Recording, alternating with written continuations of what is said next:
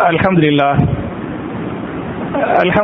நஹ்மதுஹு வ நஸ்தஈனுஹு வ நஸ்தக்ஃபிருஹு வ நு'மினு பிஹி வ நதவக்கலு அலைஹி வ நஊது பில்லாஹி மின் ஷுரூரி அன்ஃபுஸினா வ மின் ஸய்யிஆத்தி அஅமாலினா மன் யஹ்திஹில்லாஹு ஃபலா முதில்ல லஹு வ மன் யுضلل ஃபலா ஹாதிய லஹு வ அஷ்ஹது அன் லா இலாஹ இல்லல்லாஹு வஹ்தஹு லா ஷரீக லஹு வ அஷ்ஹது அன்ன முஹம்மதன் அப்துஹு வ ரசூலுஹு. اللهم صل على محمد وعلى ال محمد كما صليت على ابراهيم وعلى ال ابراهيم انك حميد مجيد. اللهم بارك على محمد وعلى ال محمد كما باركت على ابراهيم وعلى ال ابراهيم انك حميد مجيد. اعوذ بالله من الشيطان الرجيم. بسم الله الرحمن الرحيم. يا ايها الذين امنوا اطيعوا الله واطيعوا الرسول ولا تبطلوا اعمالكم. قال رسول الله صلى الله عليه وسلم بلغوا عني ولو آية. رواه البخاري. கண்ணியத்திற்குரிய சகோதர சகோதரிகளே, அல்லாஹ்வுடைய வீட்டில் மார்க்கத்தின் முக்கியமான கடமையை நிறைவேற்றுவதற்காக நாம் எல்லாம் இங்கே ஒன்று கூறுகிறோம். இப்படிப்பட்ட நல்ல சந்தர்ப்பத்தில் குர்ஆன் ஓதுவதின் அவசியமும் அதன் சிறப்பும் என்ற தலைப்பில் சில விஷயங்களை உங்களோடு பரிமாறிக்கொள்ள நான் ஆசைப்படுகிறேன். என் அருமை சகோதரர்களே, தாய்மார்களே, இந்த தலைப்பை பொறுத்தவரை ஒரு பழைய தலைப்பு என்பதை நாம் எல்லோரும் அறிவோம்.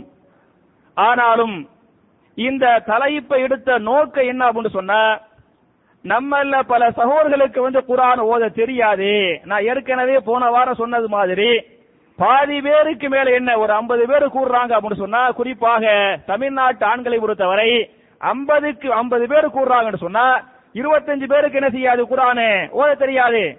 அது மாதிரி 100 பேர் வர்றாங்களா, குறைஞ்சது சொல்றேன், 100 பேர் வர்றாங்க அப்படின்னு சொன்னா குறைஞ்சது 50 பேருக்கு என்ன செய்யாது, குர்ஆனே ஓத தெரியாது என்ற காரணத்தால குர்ஆன் ஓதுவது எவ்வளவு பெரிய அவசியம், எவ்வளவு கட்டாயம், அதனுடைய சிறப்பு என்ன, ஓதுறனால அல்லாஹ் தரக்கூடிய ஃபாயிதாக்கள் என்ன, ஓதவில்லை என்று சொன்னால் அவன் தரக்கூடிய தண்டனைகள் என்ன என்பதை இந்த ஹுத்துபாவில் நாம் சுருக்கமாக பார்க்கலாம்.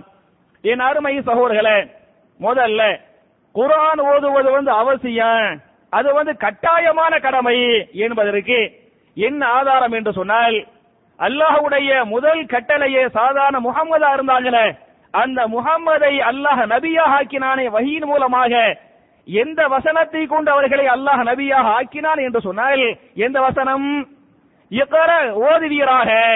அவங்க ஹிரா கோயில் இருக்கிறாங்க, அவங்களுக்கு முதல்ல தொழுவீராக, நோன்பு வைப்பீராக, ஜகாத்து கொடுப்பீராக, ஹஜ் பண்ணுவீராக என்று அல்லாஹ் சொல்லாமல் அல்லாஹ்வுடைய முதல் கட்டளை என்ன என்று சொன்னால் ஓதுவீராக, படிப்பீராக, கல்வியை கற்பீராக என்று அல்லாஹ் சொல்லுகிறான் என்று சொன்னால், அப்ப எப்படி வெள்ளிக்கிழமை வந்துவிட்டால் நீங்கள் ஜுமாவிற்கு வாருங்கள், ஜுமா தொழுவுங்கள் என்பது அல்லாஹ்வுடைய கட்டாயமான கட்டளையோ, அந்த கட்டளைக்கு ஒருவன் கட்டுப்படவில்லை என்று சொன்னால் அவன் அல்லாஹ்வால் மறுமையில் விசாரிக்கப்பட்டு தண்டிக்கப்படுவானோ, அதே மாதிரி இக்ர பிஸ்மி ரப்பிக்கல்லதீ ஹலக், உங்களை படைத்த ரப்பின் பெயரை கொண்டு நீங்கள் ஓதுங்கள், ஓதுவீராக என்பது அல்லாஹ்வுடைய கட்டளை என்பதை நீங்கள் புரிந்து கொள்ள வேண்டும் என்பது மாத்திரமல்ல, திருமறை குர்ஆனின் சூரத்துல் முஸ்ஸம்மில் என்று சொல்லக்கூடிய 73வது சூரா முதல் கட்டளை இக்ராங்கிறது.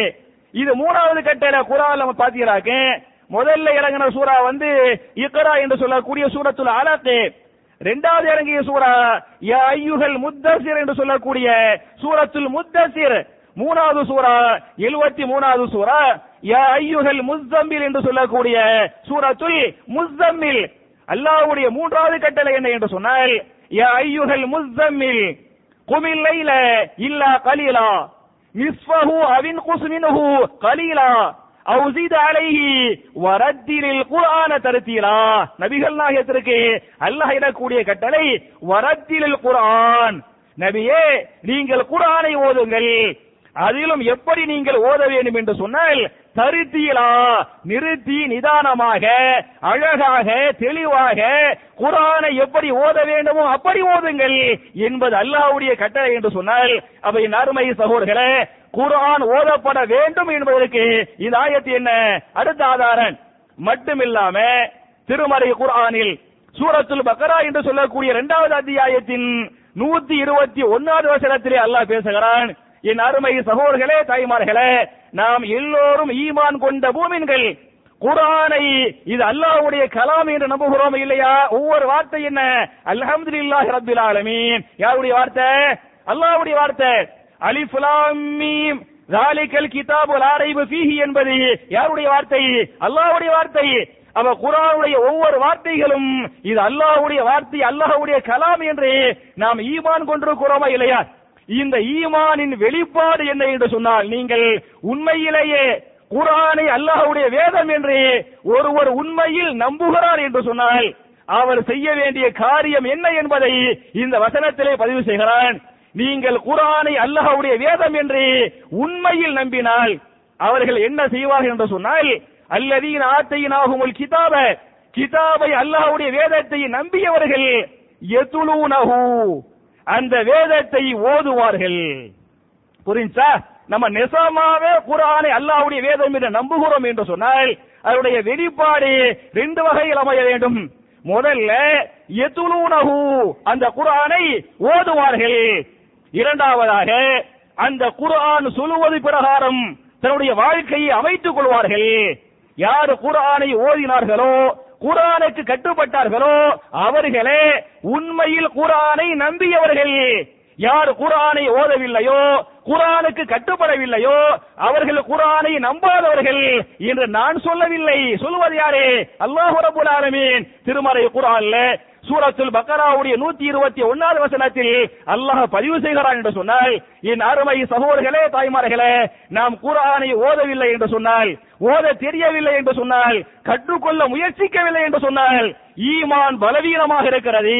இருக்க வேண்டிய அளவுக்கு ஈமான் இல்லை. உங்களுடைய ஈமான் பலவீனம் என்பதற்கு இதுவே சான்று என்பதை நீங்கள் புரிந்து கொள்ள வேண்டும் என்பது மாத்திரமல்ல. என் அருமை சகோதரர்களே தாய்மார்களே, ஒரு நாள் ரசூலுல்லாஹி ஸல்லல்லாஹு அலைஹி வஸல்லம் சஹாபாக்கள் ஒன்று கூட்டி சொன்ன இந்த செய்தியை இமாம் புகாரி தன்னுடைய ஸஹீஹுல் புகாரியின் 4937வது ஹதீஸாக இந்த ஹதீஸை பதிவு பண்ணிருக்காங்க. என்ன சொல்றாங்கன்னு சொன்னா, என் அருமை சஹாபாக்களே நீங்கள் குர்ஆனை ஓதுங்கள், என் அருமை சஹாபாக்களே நீங்கள் குர்ஆனை கற்றுக்கொள்ளுங்கள், என் அருமை சஹாபாக்களே நீங்கள் கற்றுக்கொண்ட சஹாபாக்கள் தெரியாத சஹாபாக்களுக்கு கற்றுக் கொடுங்கள் என்றெல்லாம் சொல்லிவிட்டு, மஸலுல்லதி யக்ரவுல் குர்ஆன வஹுவ அலைஹி மாஹிருன் மஅ ஸஃபரத்தில் கிராமின் பரரா, யார் குர்ஆனை அழகாக ஓதுகிறாரோ, யார் குர்ஆனை தெளிவாக ஓதுகிறாரோ அவர் நாளை மறுமையில் சொர்க்கத்திலே யாரோடு தங்குவார் என்று சொன்னால், மஅ ஸஃபரத்தில் கிராமின் பரரா, கண்ணியமிக்க மலக்குமார்களோடு அவர்கள் மறுமையிலே சொர்க்கத்திலே தங்குவார்கள். குர்ஆனை ஓதுகிறோம் என்று சொன்னால் நல்ல அழகா தெளிவா ஓறாங்களே, அவங்க யாரோடு தங்குவாங்க? கண்ணியமிக்க மலக்குமார்களோடு அவர்கள் சொர்க்கத்திலே தங்குவார்கள். அதே சமயத்தில் சில பேர் கத்துக்கிடுவாங்க, ஆனா தெளிவா ஓத முடியாம திக்கி திணறி கொஞ்சம் கஷ்டப்பட்டு ஓதுவாங்க. நீங்கள் கவலைப்பட தேவையில்லை, நீங்கள் பயப்பட தேவையில்லை. யாருக்கு அது ஃபலஹு ஷதீதுன், யாருக்கு குர்ஆன் ஓதுவது கஷ்டமாக இருக்கிறதோ, அந்த வார்த்தைகள், அந்த எழுத்துக்கள், அந்த உச்சரிப்புகள் வாயிலே நுழையாமல் அவர் சிரமப்படுகிறாரோ, அந்த சிரமப்பட்டாவது இது அல்லாஹ்வுடைய கலாம், இந்த கலாமை ஓத வேண்டும் என்று சிரமப்பட்டு ஓதுகிறாரோ அவருக்குரிய ஃபாயிதா என்ன என்று சொன்னால், ஃபலஹு அஜ்ரானி, அவருக்கு டபுள் மடங்கு அல்லாஹ் கூலிகளை கொடுப்பான். நல்லா தெளிவா ஓத தெரிஞ்சா ஒரு எழுத்துக்கு 10 நன்மை, கஷ்டப்பட்டு ஓதுறாரு ஒரு எழுத்துக்கு என்ன 20 நன்மை என்று நபிகள் நாயகம் சொன்ன இந்த செய்தியை அன்னை ஆயிஷா ரலியல்லாஹு அன்ஹா இந்த ஹதீஸ் அறிவிக்கிறாங்க. இமாம் புகாரி தங்களுடைய ஸஹீஹுல் புகாரியில இந்த ஹதீஸ் பதிவு பண்ணிருக்காங்க. அவையின் அருமை சகோதரர்களே, குர்ஆன் ஓதுவது அவசியம், கட்டாயம் என்பதற்கு இந்த வசனங்கள் ஹதீஸில் என்ன சான்று. மட்டுமில்லாம குர்ஆன் யாருக்கு ஓத தெரியலையோ அவர்கள் வெட்கப்படாமல் குர்ஆனை கற்றுக்கொள்ள வேண்டும். எனக்கு 40 வயசாயிருச்சு, எனக்கு 50 வயசாயிருச்சு, எனக்கு என்று சமுதாயத்திலே ஒரு அந்தஸ்து இருக்கிறது, எனக்கு ஓத தெரியவில்லை என்று சொன்னால் அந்த அந்தஸ்து குறைந்து போய்விடுமே என்று நீங்கள் வெட்கப்பட தேவையில்லை. ஏன் என்று சொன்னால் மௌத் என்பது எப்போது வரும் என்று தெரியாது, சொல்லிவிட்டு மௌத் வராது. இந்த சபையில் எனக்கு ஓத தெரியல என்று நீங்க சொல்ல கூச்சப்படுறீங்களே, வெட்கப்படுறீங்களே, இந்த வெட்கத்தை விட நாளை மறுமையிலே அல்லாஹ் ரப்பல் ஆலமீன் கோடான கோடி மக்களுக்கு முன்னால் நம்மை எழுப்பி விசாரித்து நீ குர்ஆனை ஓதினாயா, குர்ஆனை கற்றுக்கொண்டாயா என்று கோடான கோடி மக்களுக்கு முன்னால் அல்லாஹ் எழுப்பி விசாரிப்பானே, அது எவ்வளவு பெரிய அசிங்கம், வெட்கம் என்பதை நீங்கள் யோசித்து பாருங்கள். இந்த உலகத்தில் உங்களை நீங்கள் மாற்றிக்கொள்ள முடியும், திருத்திக் கொள்ள முடியும், குர்ஆனை கற்றுக்கொள்ள முடியும், ஓத முடியும். மறுமையில் அல்லாஹ் விசாரிக்கிற போது நீங்க யார்கிட்ட என்ன செய்ய முடியாது, குர்ஆனை கற்றுக்கொள்ள முடியாது என்பதை புரிந்து கொள்ள வேண்டும். எனவே நீங்கள் வெட்கப்பட்டால் உங்களுக்கு குர்ஆன் சம்பந்தப்பட்ட கல்வி வராது. சஹாபாக்களை பொறுத்தவரை மார்க்க விஷயத்திலே, கல்வி விஷயத்திலே சஹாபாக்கள் வெட்கப்பட மாட்டாங்க, வெட்கப்பட்டது இல்லைங்கிறதுக்கு நான் ஒரு வரலாறு உங்களுக்கு பதிவு பண்றேன். உங்களுக்கு தெரியும், மிகப்பெரிய சஹாபி ஹலீஃபா உமர் பின் கத்தாப் ரலியல்லாஹு அன்ஹு இல்லையா, பெரிய ரொம்ப பெரிய சஹாபி.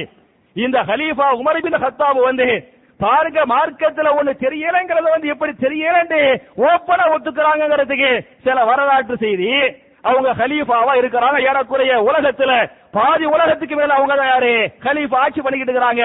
அப்ப அவங்கள பாக்குறதுக்கு ஒரு சஹாபி வர்றாங்க. வந்த சஹாபி யார் என்று சொன்னால் அபூ மூஸா அல்-அஷ்அரி ரலியல்லாஹு அன்ஹு. அபூ மூஸா என்ற சஹாபி கலீஃபாவை பார்க்க வந்தாங்க. வந்து சலாம் சொன்னாங்க. கலீஃபா என்ன செய்யல, பதில் சொல்லவில்லை. அந்த சஹாபி இரண்டாவது தடவை சலாம் சொன்னாரு. கலீஃபா அதுக்கு என்ன செய்யல, பதில் சொல்லல. மூணாவது தடவை சலாம் சொன்னாரு. கலீஃபா அதுக்கு பதில் சொல்லல. அப்ப மூன்று முறை அவர் சலாம் சொல்லி அதற்கு கலீஃபா பதில் சொல்லாத காரணத்தால் அபூ மூஸா அல்-அஷ்அரி ரலியல்லாஹு அன்ஹு அவருடைய வீட்டுக்கு என்ன பண்ணிட்டாரு, திரும்பி போயிட்டார். திரும்பி போனவனையே கொஞ்ச நேரம் கழிச்சு கலீஃபா உமர் பின் கத்தாப் ரலியல்லாஹு அன்ஹு சஹாபாக்கள் கேட்பாங்க, யாரோ ஒரு சஹாபி எனக்கு சலாம் சொன்னாரே, அவர் எங்க, யாரு அப்படின்னு கேட்பாங்க. அதுக்கு சொல்லுவாங்க, அவர் வந்தாருங்க, உங்களுக்கு சலாம் சொன்னாங்க, நீங்க பதில் சொல்லல, அவர் வீட்டுக்கே போயிட்டாரு அப்படிங்குவாங்க. அப்ப கலீஃபா சொல்லுவாங்க, நீங்கள் அபூ மூஸா அல்-அஷ்அரியை அழைத்துக் கொண்டு வாருங்கள் அப்படிங்குவாங்க. அவரும் வரவழைக்கப்படுவார். வந்தவனி கலீஃபா கேட்பாங்க, நீங்க சலாம் சொன்னீங்களே, சொல்லிட்டியா, உள்ள வரல அப்படிங்குவாங்க. அதுக்கு அந்த சஹாபி சொல்லுவாங்க, அமீருல் மூமினீன் அவர்களே, கலீஃபா அவர்களே, ரசூலுல்லாஹி ஸல்லல்லாஹு அலைஹி வஸல்லம் ஒரு ஹதீஸை சொல்லியிருக்கிறார்கள். அந்த ஹதீஸ் எனக்கு ஞாபகத்துக்கு வந்தது. எனவேதான் நான் 3 முறை சலாம் சொல்லிவிட்டு திரும்பி விட்டேன். நபிகள் நாயகம் சொன்ன ஹதீஸ் என்ன என்று சொன்னால், நீங்கள் ஒரு வீட்டிற்கு சென்று சலாம் சொல்லுங்கள். அந்த சலாத்திற்கு பதில் சொன்னால் அவர் உள்ளே வர அனுமதிக்கிறார் என்று பொருள். பதில் வரவில்லை என்று சொன்னால் நீங்கள் 2வது தடவை சலாம் சொல்லுங்கள். அதற்கும் பதில் வரவில்லை என்று சொன்னால் நீங்கள் 3வது முறை என்ன சொல்லுங்கள், பதில் சொல்லுங்கள். நீங்கள் சொல்லக்கூடிய 3வது சலாத்திற்கும் அவர் பதில் சொல்லவில்லை என்று சொன்னால் அவர் உள்ளே வர விரும்பவில்லை, அவர் அனுமதிக்கவில்லை என்று பொருள். எனவே வீட்டிற்குள் நுழையாமல் நீங்கள் அப்படியே வெளியே சென்று விடுங்கள் என்று ரசூலுல்லாஹி ஸல்லல்லாஹு அலைஹி வஸல்லம் என்கிட்ட சொன்னாங்க. எனக்கு அந்த ஹதீஸ் ஞாபகத்துக்கு வந்துச்சு, அதனால தான் திரும்பி போயிட்டேன் அப்படிங்குவாங்க. அதை கேட்டவனே கலீஃபா சொல்லுவாங்க, அப்படியா, எனக்கு இந்த மாதிரி ஒரு ஹதீஸ் இருக்கிறது தெரியாதே, நமக்கெல்லாம் தெரியாட்டி தெரியாது சொல்லாம மழுப்பிட்டு போவோம். ஆனா கலீஃபா சொல்லுவாங்க, எனக்கு இந்த மாதிரி ஒரு ஹதீஸ் இருக்கிறதே தெரியாதே அப்படி சொல்லிவிட்டு, நீங்க இந்த ஹதீஸ் சொல்றீங்களே, இந்த ஹதீஸை வேற சஹாபாக்கள் கேட்டு ஆதாரம் இருக்கிறதா என்று கலீஃபா என்ன பண்ணுவாங்க, அவர்கிட்ட வேற சஹாபி கேட்பாங்க. அப்ப அந்த சபையில் இருந்த இன்னொரு சஹாபி அபூ சயீத் அல்-குத்ரி ரலியல்லாஹு அன்ஹு, அபூ சயீத்ங்கிற சஹாபி சொல்லுவாங்க, அமீருல் மூமினீன் அவர்களே, ரசூலுல்லாஹ் இந்த ஹதீஸ் சொல்லும்போது அந்த சபையில நானும் இருந்தேன், இது ஹதீஸ்ங்கிறதுக்கு நான் என்ன பண்றேன், சாட்சி சொல்றேன் என்று அபூ மூஸா சொன்ன அந்த ஹதீஸுக்கு அபூ சயீத் என்ன பண்ணாங்க, சாட்சி சொன்னாங்க என்ற இந்த ஹதீஸை அந்த சபையில பதிவு பண்றாங்க. அதுக்கு உமர் சொல்லுவாங்க, அஹ்தா உமர், உமராகிய நான் என்ன செய்து விட்டேன், தவறு செய்து விட்டேன் அப்படின்னு சொல்லிட்டு தான் செய்த தவறை, தனக்கு இருக்கக்கூடிய அந்த அறியாமை தெரியாமைய சபையில என்ன பண்ணாங்க, ஓப்பனா ஒத்துக்கிட்டாங்க அப்படின்னு சொன்ன. அப்ப சஹாபாக்கள் ஒன்று தெரியவில்லை என்று சொன்னால் அவங்க வெட்கப்பட மாட்டாங்க, ஓப்பனா ஒத்துக்கிடுவாங்கிறதுக்கு இந்த ஹதீஸ் என்ன அழகான சான்று. மட்டுமில்லாம அதே உமரே சொல்றாங்க, வகது தஅல்லம அஸ்ஹாபுன் நபி ஸல்லல்லாஹு அலைஹி வஸல்லம் ஃபீ கிபரி சின்னிஹிம், சஹாபாக்களாகிய நாங்கள் எப்போது கல்வியை கற்றுக்கொண்டோம் என்று சொன்னால் ஃபீ கிபரி சின்னிஹிம், நாங்கள் வயோதிக பருவத்தில், வயசாயிருச்சு, சின்ன வயசுல எல்லாம் நாங்க பெருசா மார்க்கத்தை கத்துக்கிறல. எப்ப கத்துக்கிட்டோம், நாங்கள் கபீர்களாக ஆகிவிட்ட பிறகு, நாங்கள் பெரியவர்களாக ஆகிவிட்ட பிறகுதான் நாங்கள் மார்க்கத்தை இஸ்லாத்தையே கற்றுக்கொண்டோம் என்று சொல்லக்கூடிய சஹாபியார் என்று சொன்னால் கலீஃபா உமர் சொல்றாங்க சொன்னா, அப்ப எனக்கு இது தெரியலையே என்று நீங்கள் கற்றுக்கொள்ள வெட்கப்பட வேண்டாம், கூச்சப்பட வேண்டாம், நீங்க குர்ஆனை கத்துக்கிறங்க. இன்னும் சொல்ல போனா யார் ஒருவர் குர்ஆனை கற்றுக்கொள்கிறாரோ அவருக்குரிய ஃபாயிதா என்னங்கறத இமாம் முஸ்லிம் தங்களுடைய ஸஹீஹ் முஸ்லிம்ல 1469வது ஹதீஸாக இந்த ஹதீஸை வந்து பதிவு பண்றாங்க. ஒரு நாள் ரசூலுல்லாஹி ஸல்லல்லாஹு அலைஹி வஸல்லம் சஹாபாக்கள்ட்ட மார்க்க சம்பந்தப்பட்ட செய்திகளை சொல்லிக்கிட்டு இருப்பாங்க. அப்ப கேட்பாங்க, என் அருமை சஹாபாக்களே, உங்கள யாராவது உங்க வீடுகளுக்கு போகும்போது உங்களுடைய வீடுகளில் 2 கொழுத்த ஒட்டகங்கள் இருக்க வேண்டும். அந்த கொழுத்த ஒட்டகங்கள் கர்ப்பமான ஒட்டகமாக இருக்க வேண்டும். அப்படி கொழுத்த ஒட்டகங்கள் இருப்பதற்கு நீங்க எல்லாம் விரும்புவீர்கள். நீங்க எல்லாம் வீட்டுக்கு போகும்போது உங்களுக்குன்னு சொந்தமான பெரிய கொழுத்த கர்ப்பமாக இருக்கக்கூடிய 2 ஒட்டகங்கள் இருக்க நீங்கள் விரும்புவீர்களா என்று ரசூலுல்லாஹி ஸல்லல்லாஹு அலைஹி வஸல்லம் சஹாபாக்கள் கேட்டாங்க. சஹாபாக்கள் சொன்னாங்க, நுஹிப்பு யா ரசூலல்லாஹ், அல்லாஹ்வுடைய தூதரே நாங்க என்ன செய்றோம், அப்படி இருக்க விரும்புறோம் அப்படின்றாங்க. அதுக்கு ரசூலுல்லாஹ் சொன்னாங்க, அந்த மாதிரி உங்களுக்கு இருக்க வேண்டும், அதைவிட நீங்கள் அதிகமாக சந்தோஷப்பட வேண்டும் என்று சொன்னால் நீங்க ஒரு இடத்துக்கு போய் குர்ஆனை கற்றுக்கொள்ளுங்கள். ஒரு வசனத்தை நீங்கள் கற்றுக்கொண்டால் உங்களுக்கென்று ஒரு கொழுத்த ஒட்டகம் இருந்தால் நீங்க சந்தோஷப்படுவீங்களே, அதைவிட அதிகமான சந்தோஷத்தை அல்லாஹ் உங்களுக்கு மறுமையிலே தருவான்.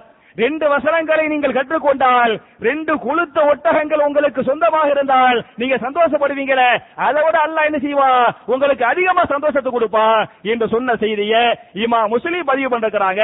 அப்ப நம்ம இம்மையிலையும் மறுமையிலையும் சந்தோஷமா இருக்கணும்னு சொன்னா குர்ஆன் என்ன செய்யணும், கற்றுக்கொள்ள வேண்டும் என்பதற்கு இந்த ஹதீஸ் வந்து ஆதாரம். மட்டுமில்லாம நீங்க ஹதீஸ்களை படிச்சு பார்த்தீங்களாக்க ரசூலுல்லாஹி ஸல்லல்லாஹு அலைஹி வஸல்லம் 4 சஹாபாக்களை தேர்வு செய்யறாங்க. 4 சஹாபாக்களை குர்ஆனை கற்றுக் கொடுப்பதற்காக முஅல்லிம்களாக, உஸ்தாதுகளாக என்ன பண்றாங்க, 4 பேர் ரசூலுல்லாஹ் சொல்றாங்க. முதல் சஹாபி யார் என்று சொன்னால் அப்துல்லாஹ் பின் மஸ்ஊத் ரலியல்லாஹு அன்ஹு, இரண்டாவது சஹாபி உபை பின் கஅப் ரலியல்லாஹு அன்ஹு, மூணாவது சஹாபி முஆத் பின் ஜபல் ரலியல்லாஹு அன்ஹு, நாலாவது சஹாபி சாலிம் ரலியல்லாஹு அன்ஹு. இந்த இப்னு மஸ்ஊத், இந்த உபை பின் கஅப், இந்த முஆத் பின் ஜபல், இந்த சாலிம், இந்த 4 சஹாபாக்களை ரசூலுல்லாஹ் சஹாபாக்கள் அறிமுகப்படுத்தி, என் அருமை சஹாபாக்களே, நீங்கள் குர்ஆனை கற்றுக்கொள்ள வேண்டும் என்று சொன்னால் இந்த 4 சஹாபாக்கள் மூலமாக நீங்கள் குர்ஆனை கற்றுக்கொள்ளுங்கள் என்று 4 உஸ்தாதுகளை ரசூலுல்லாஹ் சஹாபாக்களுக்கு அறிமுகப்படுத்தினாங்க. அந்த சஹாபாக்கள் மக்களுக்கு என்ன பண்ணாங்க, குர்ஆனை கற்றுக் கொடுத்தாங்க என்ற இந்த ஹதீஸை இமாம் புகாரி, முஸ்லிம் போன்ற பல்வேறு முஹத்திதிகள் தங்களுடைய கிதாபுகளை பதிவு பண்றாங்க. மட்டுமில்லாம யார் குர்ஆனை கற்றுக்கொண்டாரோ அல்லது கற்றுக் கொடுத்தாரோ அல்லது ஓதினாரோ, சரியா, 3ல் 1, ஒன்று அவர் கற்றுக் கொடுத்த உஸ்தாதாக இருந்து அவர் கற்றுக் கொடுத்தார், அல்லது மாணவராக இருந்து கற்றுக்கொண்டார், அல்லது அந்த கற்றுக்கொண்ட குர்ஆனை என்ன செய்தார், ஓதுகிறார். இந்த 3ல் 1 செய்தால் அவருக்கு அல்லாஹ் என்ன தருவான் என்று சொன்னால் ஃபஇன்ன அஹதஹா பரக்கா, அதன் மூலமாக அல்லாஹ் அவருக்கு பரக்கத்து செய்கிறான். நீங்கள் குர்ஆனை கற்றுக்கொள்ளக்கூடிய காரணத்தால் அல்லது கற்றுக் கொடுக்கக்கூடிய காரணத்தால் அல்லது ஓதக்கூடிய காரணத்தால் எல்லா விதமான பரக்கத்துகளையும் அல்லாஹ் உங்களுக்கு தருகிறான் என்று சொன்ன செய்தியை இமாம் முஸ்லிம் தங்களுடைய ஸஹீஹ் முஸ்லிம்ல 1470வது ஹதீஸாக இந்த ஹதீஸை வந்து பதிவு பண்றாங்க.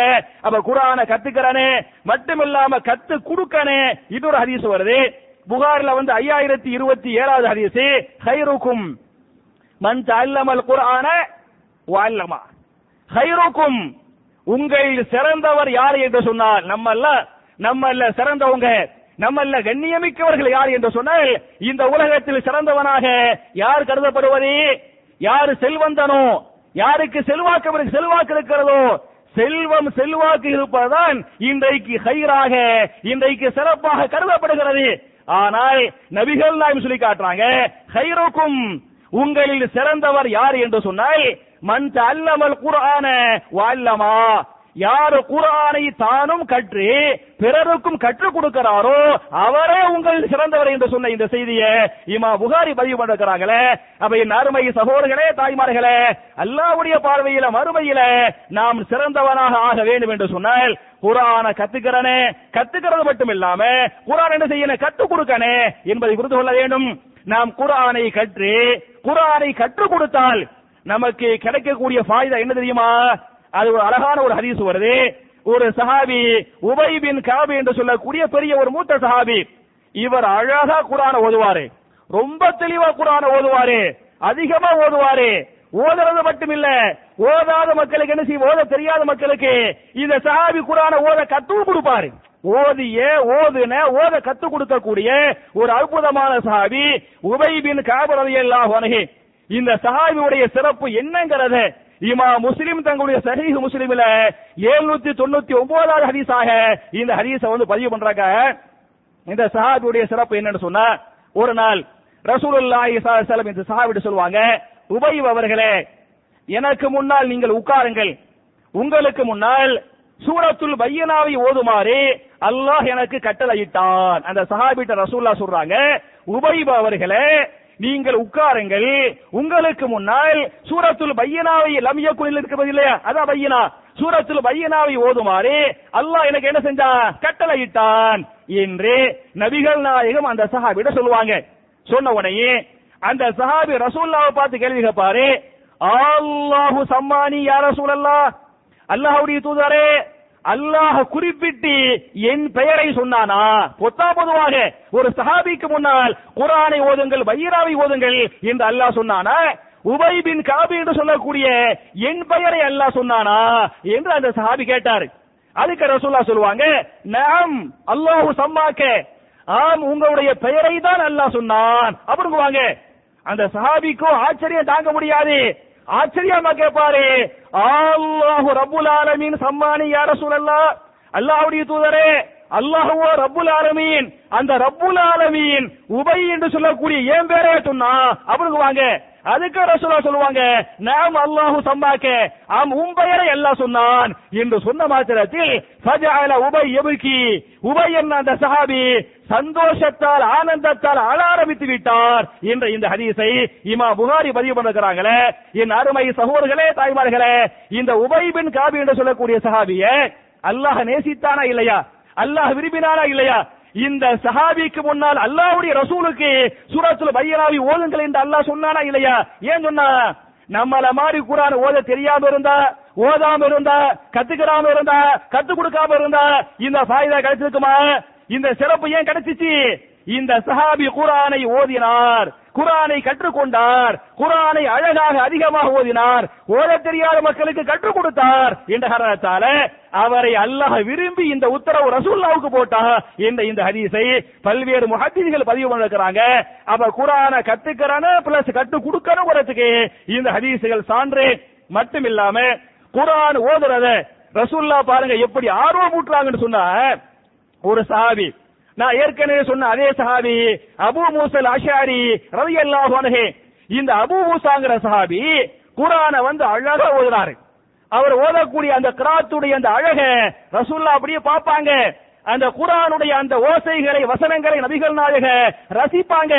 நபிகள் நாயகம் ரசித்து விட்டு அவர்கிட்ட அந்த அபூ மூஸா சொல்லுவாங்க, அபூ மூஸா அவர்களே, லகத் ஊதீத மிஸ்மாரன் மின் மஸாமீர ஆலி தாவூத், தாவூத் நபிக்கும் அவருடைய குடும்பத்தார்களுக்கும் குரல் அழகை அல்லாஹ் கொடுத்தானே, அவர்கள் தங்களுடைய வேதங்களை தெளிவாக அழகாக ஓதினார்களே, அப்படிப்பட்ட குரல் வளத்தை அல்லாஹ் உங்களுக்கு தந்திருக்கிறான் என்று இந்த அபூ மூஸா அஷ்அரி ரலியல்லாஹு அன்ஹு குர்ஆன் ஓதுனாங்களே, அத ரசூலுல்லாஹ் சிலாஹித்து அவர் ஆர்வம் ஊட்டிருக்கிறாங்க என்ற ஹதீஸை முஹத்திஸ்கள் பதிவு பண்ணிருக்கிறாங்க. அப்ப நம்ம என்ன செய்யணும்? குர்ஆன் அழகா ஓதணும் போறதுக்கு இந்த ஹதீஸ்கள் ஆதாரம். மட்டும் இல்லாம சஹாபாக்களை பொறுத்தவரை சஹாபாக்கள் எப்படி எல்லாம் குர்ஆனை ஓதுனாங்கிறதுக்கு நிறைய ஹதீஸ், நிறைய வரலாறுகளை நான் பதிவு பண்ண முடியும். ஆனாலும் நேரத்தை கருதி ஒரே ஒரு ஹதீஸ், சஹாபாக்கள் குர்ஆன் ஓதுனாங்களே, அதுக்கு நான் ஒரு ஹதீஸை பதிவு பண்றேன். இந்த ஹதீஸ் புகாரியில 5052வது ஹதீஸாக பதிவு செய்யப்பட்டிருக்கிறது. சம்பந்தப்பட்ட சஹாபி யார் என்று சொன்னால் அப்துல்லா பின் அம்ர் பின் ஆஸ் ரலியல்லாஹு அன்ஹு. குர்ஆன் ஓதிய சஹாபி யாரு? அப்துல்லா பின் அம்ரு பின் ஆஸ் ரலியல்லாஹு அன்ஹு. இந்த அப்துல்லா பின் அம்ரு பின் ஆஸ்ங்கிற சஹாபிக்கு கல்யாணம் முடிஞ்சிருச்சு. இவருக்கு நிக்காஹ் முடிஞ்ச உடனே இவருடைய வாப்பா இருப்பாங்கல்ல, யாரு? அப்துல்லா பின் அம்ரு பின் ஆஸ் இருந்தாங்களே, அவங்க வாப்பா வந்து அம்ரு பின் ஆஸ். அவங்க வாப்பா யாரு? அம்ரு பின் ஆஸ். தான் பையன் அப்துல்லாவை கல்யாணம் முடிச்சு வச்சுட்டாரு. அப்துல்லாவை கல்யாணம் முடிச்சு வச்சா அப்துல்லா ரலியல்லாஹு அன்ஹு மனைவிட்ட பெரிய அளவுக்கு ஒரு ஈடுபாடு இல்லாத அளவுக்கு அவர் நடந்து கொள்கிறார். அவர் முதல் இரவாக இருந்தாலும் சரி, மற்ற பகல் இரவுகளாக இருந்தாலும் சரி, பெரிய ஒரு ஈடுபாடு இல்லாத அளவுக்கு எப்ப பார்த்தாலும் இபாதத்து வணக்கம் அதுல என்ன செய்யறாரு? அவர் கழிச்சுக்கிட்டு இருக்கிறாரு. அப்படி கழிக்கும் போது இந்த வாப்பாவுக்கு சந்தேகம் வந்துருச்சு, தான் மகன் வந்து மனைவியோடு ஒழுங்கா வாழலையோ என்ற சந்தேகம் தந்தைக்கு ஏற்பட்டு விட்டது. தந்தைக்கு வந்த உடனே அப்ப என்ன பண்ணுவாங்கன்னா, அம்ரு பின் ஆஸ் தன்னுடைய மருமகளை கூப்பிடுவாங்க. மருமகளை கூப்பிட்டு, உனக்கு திருப்தி தானாமா, நீ சந்தோஷமா இருக்கிறியா, நீ சந்தோஷமா வாழ்றியா என்று மாமனாராக இருக்கக்கூடிய மாமனார் அம்ரு பின் ஆஸ் யார்கிட்ட விசாரிச்சாங்க? மருமகள்கிட்ட விசாரிச்சாங்க. அதுக்கு மருமகள் சொல்றாங்க, நிஅமர் ரஜுல் அப்துல்லா, அப்துல்லா நல்லவர் தான், என் கணவரே உங்க பையன் அப்துல்லா யார்தான்? அவர் நல்லவர் தான். ஆனால் லம் யதானா ஃபிராஷன், அவர் படுக்கைக்கு மட்டும் வருவது இல்லை. நல்லவர் தான், குறையெல்லாம் சொல்ல மாட்டேன், ஆனா அவர் படுக்கைக்கு வருவது இல்லை என்று மருமகள் மாமனாட்ட என்ன பண்ணாங்க? புகார் பண்ணிட்டாங்க. புகார் பண்ண உடனே மாமனார் நேரா என்ன பண்ணாருன்னு சொன்னா, ரசூலுல்லாஹ்ட்ட போயிட்டாரு இல்லையா? நேரா ரசூலுல்லாஹ்ட்ட போய், யா ரசூலல்லாஹ், என் பையன் இந்த மாதிரி ஒழுங்கா மனைவியோட வாழ்றது இல்ல, நீங்க என்னன்னு கூப்பிட்டு அவன்கிட்ட கேளுங்க, அவரை சரிப்படுத்துங்க அப்படின்னு வாப்பாக்கார் நேரா ரசூலுல்லாஹ்ட்ட போயிட்டாரு. போன உடனே ரசூலுல்லாஹ் என்ன பண்ணாங்க? சம்பந்தப்பட்ட அப்துல்லா பின் அம்ர என்கிட்ட வர சொல்லுங்க அவனை கூப்பிட்டு அந்த அப்துல்லா பின் அம்ரு பின் ஆஸ்ட்ட ரசூலுல்லாஹ் விசாரிப்பாங்க, கைஃப தஸூமு, நீங்க எப்படி நோன்பு வைக்கிறீங்க, எத்தனை நாளைக்கு ஒரு முறை நோன்பு வைக்கிறீங்க அப்படின்னு கேட்பாங்க. அந்த சஹாபி சொல்லுவாங்க, அசூமு குல்ல யௌமின், நான் ஒவ்வொரு நாளும் நோன்பு வைக்கிறேன். எப்ப நீங்க கல்யாணம் முடிச்ச புதுசுங்க, புது மாப்பிள்ள, நம்ம எல்லாம் ரமலான் மாசத்துல கல்யாணம் முடிச்சா ரமலான்ல நோன்பு விடலாமா, அதுக்கு யாராவது ஃபத்வா கொடுப்பாங்களா, எங்கேயாவது மார்க்கத்துல சட்டம் இருக்குதா அப்படின்னு யோசிச்சிருக்கக்கூடிய காலகட்டம். ஆனால் அந்த சஹாபி சொல்றாரு, அசூமு குல்ல யௌமின், ஒவ்வொரு நாளும் நான் நோன்பு வைக்கிறேன் என்று அவர் சொன்னார். ரசூலுல்லாஹ் கேட்டாங்க, கைஃப தஹ்தீமு, நீங்கள் எத்தனை நாளைக்கு ஒரு முறை குர்ஆனை ஓதி முடிப்பீர்கள் அப்படின்னாங்க. அதுக்கு அவர் சொன்னாரு, அஹ்தீமு குல்ல லைலத்தின், ஒவ்வொரு இரவிலும் ஒரு குர்ஆனை நான் ஓதி முடித்து விடுவேன். இஷாவுக்கு பிறகு நான் உட்காருவேன், ஃபஜ்ர் சலாவுக்கு முன்னால, அல்லது அன்னைக்கு வஹியாவது இருக்குமா இல்லையா, அன்னைக்கு வந்து அந்த குர்ஆனை என்ன செய்வேன், நான் முழுசா ஓதி முடிச்சிருவேன் அப்படின்னு அவர் சொல்லுவார். அதுக்கு ரசூலுல்லாஹ் அவர்கிட்ட சொல்லுவாங்க, சும் ஃபீ குல்லி ஷஹரின் ஸலாதன், மாதத்திற்கு நீங்கள் 3 நோன்புகள் மட்டும் வைத்துக் கொள்ளுங்கள். ஐயாமுல் பீல் என்று சொல்லக்கூடிய அந்த பிறை 13, 14, 15 இருக்கக்கூடிய மாதத்திற்கு 3 நோன்புகள் நீங்கள் வைத்துக் கொள்ளுங்கள். அதை தாண்டி இந்த மாதிரி நோன்பு வைக்க வேணாம் என்று சொல்லிவிட்டு, இக்ராயில் குர்ஆன ஃபீ குல்லி ஷஹரின், ஒரு மாதத்திற்கு நீங்கள் ஒரு குர்ஆனை ஓதி முடித்துக் கொள்ளுங்க. டெய்லி எல்லாம் இப்படி ஓதி முடிக்க கூடாது. என்ன செய்யணும், நீங்கள் ஒரு மாதத்திற்கு ஒரு குர்ஆனை ஓதி முடித்து விடுங்கள் என்று ரசூலுல்லாஹி ஸல்லல்லாஹு அலைஹி வஸல்லம் அந்த சஹாபியிட சொல்லுவாங்க. நம்ம எல்லாம் மாசத்துக்கு ஒரு குர்ஆனா, வருஷத்துக்கு ஒண்ணு முடிச்சா பெருசு இல்லையா, மிஞ்சி போனா ரமலான்ல ஓதி முடிப்போம், அதுக்கப்புறம் எல்லாம் அது பேச்சு கிடையாது. ஆனா ஒரு மாசத்துக்கு ஒரு குர்ஆன் ஓதி முடிச்சிருப்பான் அப்படின்னு ரசூலுல்லாஹ் சொன்ன உடனே அந்த சஹாபி ரசூலுல்லாஹ் கேட்பார், யா ரசூலல்லாஹ், நான் இன்னும் கொஞ்சம் ஜாஸ்தியா ஓத ஆசைப்படுறேன், இன்னும் கொஞ்சம் ஜாஸ்தியா ஓதலாமா அவனுக்கு வாரு. அதுக்கு ரசூலுல்லாஹ் சொல்லுவாங்க, இக்ரா ஃபீ குல்லி 7 லயாலின் மர்ரத்தன், வாரத்திற்கு ஒரு குர்ஆனை ஓதி முடித்துக்கொள். ஒரு வாரத்துக்கு என்ன, ஒரு குர்ஆனை ஓதி முடித்து விடு அவனுக்கு வாங்க. நமக்கு ஒரு வாரத்துக்கு ஒரு குர்ஆன், உனக்கு ஏமாத்தி வந்துறேன். அவனுக்கு கேட்பாரு, யா ரசூலல்லாஹ், ஒரு வாரத்துக்கு ஒரு குர்ஆனா, வாரம் அவனுக்கு பெருசா தெரியுது, குர்ஆன் வந்து இதா தெரியுது, ஒரு வாரத்துக்கு ஒரு குர்ஆனா, நான் அதுக்கு மேல ஜாஸ்தியா ஓதக்கூடாதா அவனுக்கு வாரு. அதுக்கு ரசூலுல்லாஹ் சொல்லுவாங்க, வஃபி ஸலாசத்தின், 3 நாட்களுக்கு ஒரு முறை நீங்கள் குர்ஆனை ஓதி முடித்துக் கொள்ளுங்கள், அதுக்கு மேல குர்ஆன் என்ன செய்யக்கூடாது, நீங்க ஓதக்கூடாது என்று சொன்ன செய்தியை இமாம் புகாரி பதிவு பண்ணிருக்காங்களே. சரியா, நீங்க 3 நாளைக்கு ஒரு குர்ஆனை ஓதி முடிங்க, வாரத்துக்கு ஒன்று சொல்லல, மாசத்துக்கு ஒன்னாவது ஓதி முடிக்கணுமா இல்லையா? சரி, மாசத்தை விடுங்க, 2 மாசத்துக்கு ஒண்ணு, 4 மாசத்துக்கு ஒண்ணு ஓதி முடிக்க வேண்டுமா இல்லையா? அப்ப ஓதி முடிக்கணும் மட்டுமில்லாம ஓத கத்துக்கிறோங்கிறதுக்கு இந்த ஹதீஸ், இந்த வரலாறுகள் சான்று மட்டுமில்லாம, என் அருமை சகோதரர்களே, தாய்மார்களே, நாம் பேசக்கூடிய பேச்சுக்கள், வார்த்தைகளில் மோசமான வார்த்தைகள் எந்த வார்த்தைகள் என்று சொன்னால், நபிகள் சொல்லிருக்கிறாங்க, நசீத்து ஆயத்தன் ஃபாயத்தன், இன்னென்ன வசனங்களை நான் ஓதி மறந்து விட்டேன். நம்ம சொல்லுவோமா இல்லையா? நான் சின்ன பிள்ளையா இருக்கும் போது குர்ஆன் ஓதுனேன், ஓத கத்துக்கிட்டேன், இப்ப மறந்து போயிருச்சு. நீங்கள் மனப்பாடம் பண்ணிய சூறாக்களை மறந்திருந்தாலும் சரி, அல்லது ஓத தெரிந்திருந்து பிறகு நீங்கள் மறந்து விட்டாலும் சரி, நீங்கள் பேசக்கூடிய வார்த்தைகளில் மோசமான வார்த்தை எந்த வார்த்தை என்று சொன்னால், எந்த வார்த்தை? இன்னென்ன சூறாக்களை நான் மறந்து விட்டேன், இன்னென்ன வசனங்களை நான் மறந்து விட்டேன், சின்ன வயசுல ஓத தெரியும், இப்ப ஓத தெரியல, மறந்துட்டேன் என்று சொல்றாங்களே, இதுதான் நீங்கள் பேசக்கூடிய வார்த்தைய மோசமான வார்த்தை. இந்த மாதிரி வார்த்தை நீங்க பேசக்கூடாது என்று சொன்ன நம்ம சுண்ணாங்கிறமே, எது சுண்ணா? நெஞ்சில கை கட்டுறது சுண்ணா, அத்தகையாத்துல வெள்ளாசிக்கிறது சுண்ணா, சத்தம் போட்டா இது மட்டுமாங்க நபி வழி?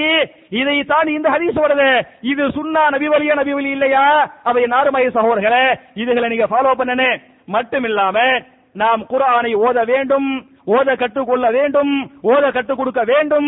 யார் குர்ஆனை ஓதவில்லையோ அவங்களுக்கு என்ன தண்டனை, யார் ஓதுறாங்களோ அவங்களுக்கு என்ன ஃபாயிதாங்கிறத மட்டும் நான் சொல்லி முதல் குத்பாவை முடிக்கணும்னு சொன்னேன். அதாவது திருமறை குர்ஆன்ல சூரத்துல் ஃபுர்கான் என்று சொல்லக்கூடிய 25வது அத்தியாயத்தின் 30வது வசனம், 25ல 30வது ஆயத்து, அதுல குர்ஆனை ஓதுறாங்கல்ல அவங்களுக்கு என்ன ஃபாயிதாங்கிறத அல்லாஹ் பேசுகிறான். அதாவது ஓதுனா ஃபாயிதா, ஓதவில்லை என்று சொன்னால் என்ன தண்டனைங்கிறத இந்த வசனத்திலே அல்லாஹ் பதிவு செய்கிறான். நாளை மறுமையில, அதாவது அந்த வெயில் கடுமையா கொளுத்துமே, அப்ப மக்கள் எல்லாம் வந்து நிலவுக்காக அளவோதுவாங்களே, சிபாரிசுக்காக அளவோதுவாங்களே, பயங்கரமா இருக்குமே. நபிமார்களே இப்ராஹிம் நபி என்ன செய்வாங்களா? மறுமையில ஒரு பாலம் இருக்கு, அந்த பாலத்தை கடந்துதான் சொர்க்கத்துக்கு போக முடியும். கீழே என்ன நெருப்பு, நரகம் கொழுந்து விட்டு எரிந்து கொண்டிருக்கும், அதை தாண்டி பாலத்தை தாண்டி சொர்க்கத்துக்கு போவனே. இப்ராஹிம் நபி அந்த பாலத்தை பார்ப்பாங்க, பாலத்துல கால வைப்பாங்க, நெருப்பு உள்ளே கொதித்துக் கொண்டிருக்கிறது. இப்ராஹிம் அலைஹிஸ்ஸலாம் மறுமையில் அந்த நரகத்தை நெருப்பை பார்த்துவிட்டு பயந்து கொண்டு அல்லாஹ்விடத்திலே துஆ செய்வார்கள், அல்லாஹும்ம சல்லிம் சல்லிம், அல்லாஹ்வே என்னை காப்பாற்றி விடு, அல்லாஹ்வே வரும் நரகத்தை விட்டு என்னை காப்பாற்றி விடு என்று ஹலீலுல்லாஹ் என்று சொல்லப்பட்ட இப்ராஹிம் அலைஹிஸ்ஸலாம் அல்லாஹ்ட்ட மறுமையில துஆ செய்வாங்க. அந்த மாதிரி நேரத்துல மக்கள் எல்லாம் யாராவது சிபாரிசு பண்ணுவாங்களா அப்படின்னு அலமோதும் போது ரசூலுல்லாஹி ஸல்லல்லாஹு அலைஹி வஸல்லம் சில பேருக்கு எதிராக பதுவா செய்வார்கள். யாரு? அல்லாஹ்வுடைய தூதர் ஸல்லல்லாஹு அலைஹி வஸல்லம் சில பேருக்கு எதிராக பதுவா லஅனத் பண்ணுவாங்கங்கறத நான் சொல்லல, சொல்றது யாரு? அல்லாஹ் ஃபுர்கான் என்று சொல்லக்கூடிய 25வது அத்தியாயத்தின் 30வது வசனத்திலே பேசுகிறான். வகால ரசூல் யா ரப்பி இன்ன கௌமி இத்தகது ஹாதல் குர்ஆன மஹ்ஜூரா. இந்த ரசூல் சொல்வார், நபிகள் நாயகம் மறுமையில் சொல்லுவாங்க, யா ரப்பி, என்னுடைய ரப்பே, இத்தகது ஹாதல் குர்ஆன மஹ்ஜூரா, இவர்கள் உலகத்திலே குர்ஆனை புறக்கணித்து விட்டார்கள், குர்ஆனை ஓதவில்லை, ஓத கற்றுக்கொள்ளவில்லை, அதற்கான எந்த முயற்சியும் எடுக்கவில்லை. எனவே இவனை நீ மன்னிக்காதே, இவன் மீது அன்பு காட்டாதே, நரகத்தில் தள்ளி விடுவாயாக என்று பதுவா பண்றது யாரு? ரசூலுல்லாஹி ஸல்லல்லாஹு அலைஹி வஸல்லம் அவனுக்கு எதிராக பதுவா பண்ணுவாங்க. அந்த பதுவாவை அல்லாஹ் ஏற்றுக்கொண்டு அந்த பாவியை அல்லாஹ் நரகத்திலே தள்ளுவான் என்று சொல்றாங்க. இது குர்ஆன் ஓத தெரியாதவங்களுக்குரிய தண்டனை. அதே மாதிரி ரசூலுல்லாஹ்வுடைய பதுவா மட்டும் இல்ல, குர்ஆனை என்ன செய்யணும் சொன்னா அல்லாஹ் என்ன செய்ய? பதுவா பண்ணு. குர்ஆனை ஓதுனா ஓத தெரிஞ்சா அவங்களுக்கு வந்து சிபாரிசு பண்ணு. அல் குர்ஆன் ஹுஜ்ஜத்துல் லக அவ் அலைக, நாளை மறுமையில் இந்த குர்ஆன் என்பது ரெண்டில் ஒன்றை உங்களுக்கு செய்யும். ஒன்னு என்ன செய்யும்? உங்களுக்கு அல்லாஹ்ட்ட ஹுஜ்ஜத் பண்ணும். ஹுஜ்ஜத்னா என்ன? மன்றாடுவது. அல்லாஹ்வே இவனை மன்னிப்பாயாக, அல்லாஹ்வே இவன் மீது அன்பு காட்டுவாயாக, அல்லாஹ்வே நரகத்தை விட்டு காப்பாற்றுவாயாக என்று அல்லாஹ்வுடைய வேதம் என்ன செய்யும்? குர்ஆனை ஓதுனானே, ஓத தெரிஞ்சிச்சே, அவனுக்காக மன்றாடும். அந்த மன்றாட்டத்தை அல்லாஹ் ஏற்றுக்கொள்வான், மன்னிச்சு அவனுக்கு சொர்க்கத்தை கொடுப்பான். அவ் அலைக்க, எவருக்கு ஓத தெரியலையோ அவர் விஷயத்திலே குர்ஆன் பேசும். யா அல்லாஹ், எவ்வளவோ வாய்ப்புகள் இருந்துச்சு, எவ்வளவோ வசதிகள் இருந்துச்சு, ஆனால் உன் விஷயத்துல என் விஷயத்துல இந்த மாதிரி பொதுபோக்கா இருந்த காரணத்தால இவனை மன்னிச்சிடாத அல்லாஹ், நரகத்துல கொண்டு போய் தள்ளு அல்லாஹ் என்று எது பதுவா பண்ணு? அல்லாஹ்வுடைய கலாம் பதுவா பண்ணு, அந்த பதுவாவை அல்லாஹ் ஏற்றுக்கொள்வான் என்ற இந்த ஹதீஸை இமாம் முஸ்லிம் பதிவு பண்ணிருக்கிறாங்க. அப்ப என் அருமை சகோதரர்களே, என் அருமை தாய்மார்களே, குர்ஆன் என்பது நாம் வேதம் என்று நம்புகிறோம் இல்லையா? இந்த நம்பிக்கையின் வெளிப்பாடு ரெண்டு வகையில் அமைய வேண்டும். முதல் வகை என்ன என்று சொன்னால் என்ன? யதுலூனஹு, அது என்ன செய்யணும்? ஓதனே. இரண்டாவது என்ன செய்யணும்? அதை சிந்தித்து அர்த்தத்தை புரிந்து அதன் பிரகாரம் நடக்கணும் என்பதை நீங்கள் புரிந்து கொள்ள வேண்டும். எனவே என் அருமை சகோதரர்களே, தாய்மார்களே, இது போன்ற வசனங்களை, இது போன்ற ஹதீசுகளை நபிகள் நாயகம் ஸல்லல்லாஹு அலைஹி வஸல்லம் சஹாபாக்களுக்கு சொல்கிற போது சஹாபாக்குடைய இதயங்களில் எப்படிப்பட்ட ஈமானை, எப்படிப்பட்ட இறையச்சத்தை, எப்படிப்பட்ட மாற்றத்தை, தாக்கத்தை அல்லாஹ் ஏற்படுத்தினானோ அப்படிப்பட்ட ஈமானை, அப்படிப்பட்ட இறையச்சத்தை நம்முடைய கல்புகளில் அல்லாஹ் ஏற்படுத்தி நம்முடைய வாழ்க்கையில், இம்மையுடைய வாழ்க்கையிலும் மறுமையுடைய வாழ்க்கையிலும் மிகப்பெரிய முன்னேற்றத்தை, மிகப்பெரிய வெற்றியை நாம் அனைவருக்கும் அல்லாஹ் தந்தருள்வானாக என்ற துஆவோடு முடிக்கிறேன். ரப்பனா ஆத்தினா ஃபித் துன்யா ஹஸனத்தன் வ ஃபில் ஆখিরাতি ஹஸனா வ கினா அஸாபன் நார். இன்னல் ஹம்துலில்லாஹ். اللهم صل على محمد وعلى ال محمد كما صليت على ابراهيم وعلى ال ابراهيم انك حميد مجيد. اللهم بارك على محمد وعلى ال محمد كما باركت على ابراهيم وعلى ال ابراهيم انك حميد مجيد. கண்ணியத்திற்குரிய சகோதர சகோதரிகளே, என்னுடைய இரண்டாவது குத்பாவுல வழக்கமாக துஆக்களை பற்றி பார்த்துக் கொண்டிருக்கிறோம். இந்த வார துஆவுக்கு முன்னால ஒரு 2 அறிவிப்புகள். முதல் அறிவிப்பு என்ன அப்படின்னு சொன்னா, நான் ஏற்கனவே போன வார ஜும்மாவிலேயே சொன்னேன், யாருக்கு குர்ஆன் ஓத தெரியலையோ அவங்களுக்கு குர்ஆன் ஓத கத்துக் கொடுப்பதற்காக பாலக்கரையிலிருந்து ஆழ்வார் தோப்புக்குள்ள வருவோமா இல்லையா, அந்த ஓப்பால வருமே, ஓப்பாலத்துக்கு முன்னால லெப்ட்ல ஒரு மளிகை கடை இருக்கும். அந்த மளிகை கடைக்கு மேல மாடியில வாரத்துக்கு 3 நாட்கள், ஒவ்வொரு செவ்வாய், வியாழன், சனி, செவ்வாய், வியாழன், சனி ஆகிய 3 நாட்கள்ல மாலை மகரிபுக்கு பிறகு 6:30 மணி முதல் 8:30 மணி வரை அல்லது 9 மணி வரையில உங்களுக்கு குர்ஆன் ஓத கத்து தர்றோம். எதுக்கு நான் இங்க இருந்து, எனக்கு பள்ளிவாசல் இங்க, வீடு கேக்கநகரை தாண்டி உடையாம்பட்டி, அதையெல்லாம் தாண்டி எதுக்கு இந்த மாதிரி வர்றோம் அப்படின்னு சொன்னா, அந்த ஏரியாவில் நிறைய முஸ்லிம்கள் பெல்ட்டா வாழ்ந்துகிட்டு இருக்காங்க, வர்றதுக்கு கத்துக்கிறதுக்கு ஈஸியா அமையும் என்ற அடிப்படையில அங்க வந்துகிட்டு இருக்கிறோம். இது ஒரு நல்ல ஒரு வாய்ப்பு. இந்த வாய்ப்பை நீங்கள் பயன்படுத்தி உங்களுக்கு அலிஃபுபேயே தெரியாம இருந்தாலும் தப்பு இல்ல, பரவாயில்ல, வெக்கப்படாதீங்க, நீங்க தாராளமா வாங்க. இன்ஷா அல்லாஹ், அல்லாஹ்வுடைய உதவியோடு நீங்க இப்பமே நீங்க வர ஆரம்பிச்சிட்டீங்க அப்படி சொன்னா, இந்த வர்ற ரமலான் மாசத்துல உங்களை குர்ஆன் எடுத்து ஓத வச்சிட முடியும் இன்ஷா அல்லாஹ் என்பதை புரிந்து கொள்ளுங்கள். இது முதல் அறிவிப்பு. இரண்டாவது தஞ்சாவூர் பள்ளிவாசலுடைய செயலாளர் விஐ ஷாவுல் ஹமீத் அவங்களுடைய குடும்பத்தார்கள் சார்பாக ஒரு கோரிக்கை வச்சாங்க. அந்த ஷாவுல் ஹமீத் பாய்க்கு ரொம்ப உடம்புக்கு முடியல, ரொம்ப ஒரு 2 வாரமா ஐசியூல கஷ்டப்படுறாங்க. அதனால நீங்க நம்ம தக்வா பள்ளிவாசல சொல்லி ஜும்மா நேரத்துல அந்த எங்களுடைய அந்த ஷாவுல் ஹமீத் பாய்க்காக ஷிஃபாவுக்காக துஆ செய்ய சொல்லுங்க அப்படின்னு கோரிக்கை வச்சாங்க. அதனால நம்ம ஒருத்தவங்களுக்கு துஆ செஞ்சா நமக்காக யார் துஆ செய்வா? மலக்குகள் துஆ செய்வாங்க என் ஹதீஸ் இருக்கிறது. இதை நீங்கள் அமல்படுத்துங்கள். இந்த வாரத்துக்குரிய துஆ என்ன என்று சொன்னால், காலையில் ஓதக்கூடிய பல்வேறு துஆக்களை தொடர்ச்சியாக நாம் பார்த்துக் கொண்டிருக்கிறோம். காலையில முழிச்ச உடனே ஓதக்கூடிய முதல் துஆ என்னன்னு சொன்னா, அல்ஹம்துலில்லாஹில்லதி அஹ்யானா பாதமா அமாதனா வ இலைஹின் நுஷூர் இல்லையா, இத பார்த்தோம். அதுக்கப்புறம் அல்லாஹும்ம பிக அஸ்பஹனா வ பிக அம்சைனா வ பிக நஹ்யா வ பிக நமூது வ இலைக்கன் நுஷூர் இரண்டாவது பார்த்தோம். மூணாவது லா இலாஹ இல்லல்லாஹு வஹ்தஹு லா ஷரீக லஹு லஹுல் முல்கு வ லஹுல் ஹம்து வ ஹுவ அலா குல்லி ஷைஇன் கதீர் என்பதை மூன்றாவது பார்த்தோம். நாலாவது ஓதக்கூடிய துஆ என்ன என்று சொன்னா, இதை இமாம் முஸ்லிம் தங்களுடைய சஹீஹ் முஸ்லிம்ல 5247வது ஹதீஸாக இந்த ஹதீஸ பதிவு பண்றாங்க. காலையிலும் மாலையிலும் அஊது பி கலிமாத்தில்லாஹி தாம்மாத்தி மின் ஷர்ரி மா ஹலக், காலையிலும் மாலையிலும் அஊது பி கலிமாத்தில்லாஹி தாம்மாத்தி மின் ஷர்ரி மா ஹலக் என்ற துஆவை நீங்கள் 3 முறை ஓதுங்கள். இதற்குரிய பொருள் என்ன என்று சொன்னால், அஊது பி கலிமாத்தில்லாஹி தாம்மாத்தி, அல்லாஹ்வே உன்னுடைய பரிபூரணமான வல்லமை, பரிபூர்ணமான ஆற்றலை கொண்டு நான் உன்னிடத்திலே பாதுகாப்பு தருகிறேன். எதை விட்டும் என்று சொன்னால், மின் ஷர்ரி மா ஹலக, நீ படைத்த அனைத்து தீங்குகளை விட்டும் என்னை பாதுகாத்து விடுவாயாக என்ற அற்புதமான துவா. இந்த துவாவை ஒருவர் காலையில் 3 முறை ஓதினால் மாலை வரை எந்த விதமான விஷஜந்துகள் போன்ற தீங்குகள் இவனுக்கு தீண்டாது அப்படின்னு ஹதீஸ் வருது. மாலையில் ஓதினால் காலை வரை இந்த மாதிரி விஷஜந்துகளுடைய தீங்கு தீண்டாது என்ற ஹதீஸை இமாம் முஸ்லிம் பதிவு பண்றாங்க.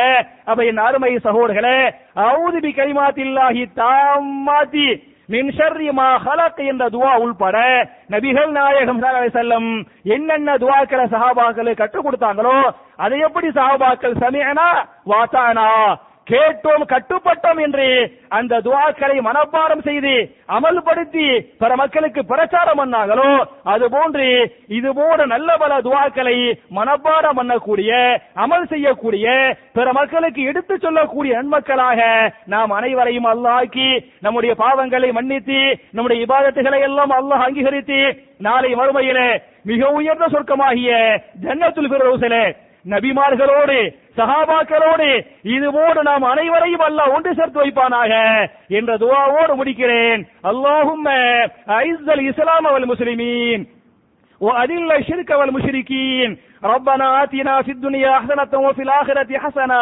وقنا عذاب النار وآخر دعوانا أن الحمد لله رب العالمين.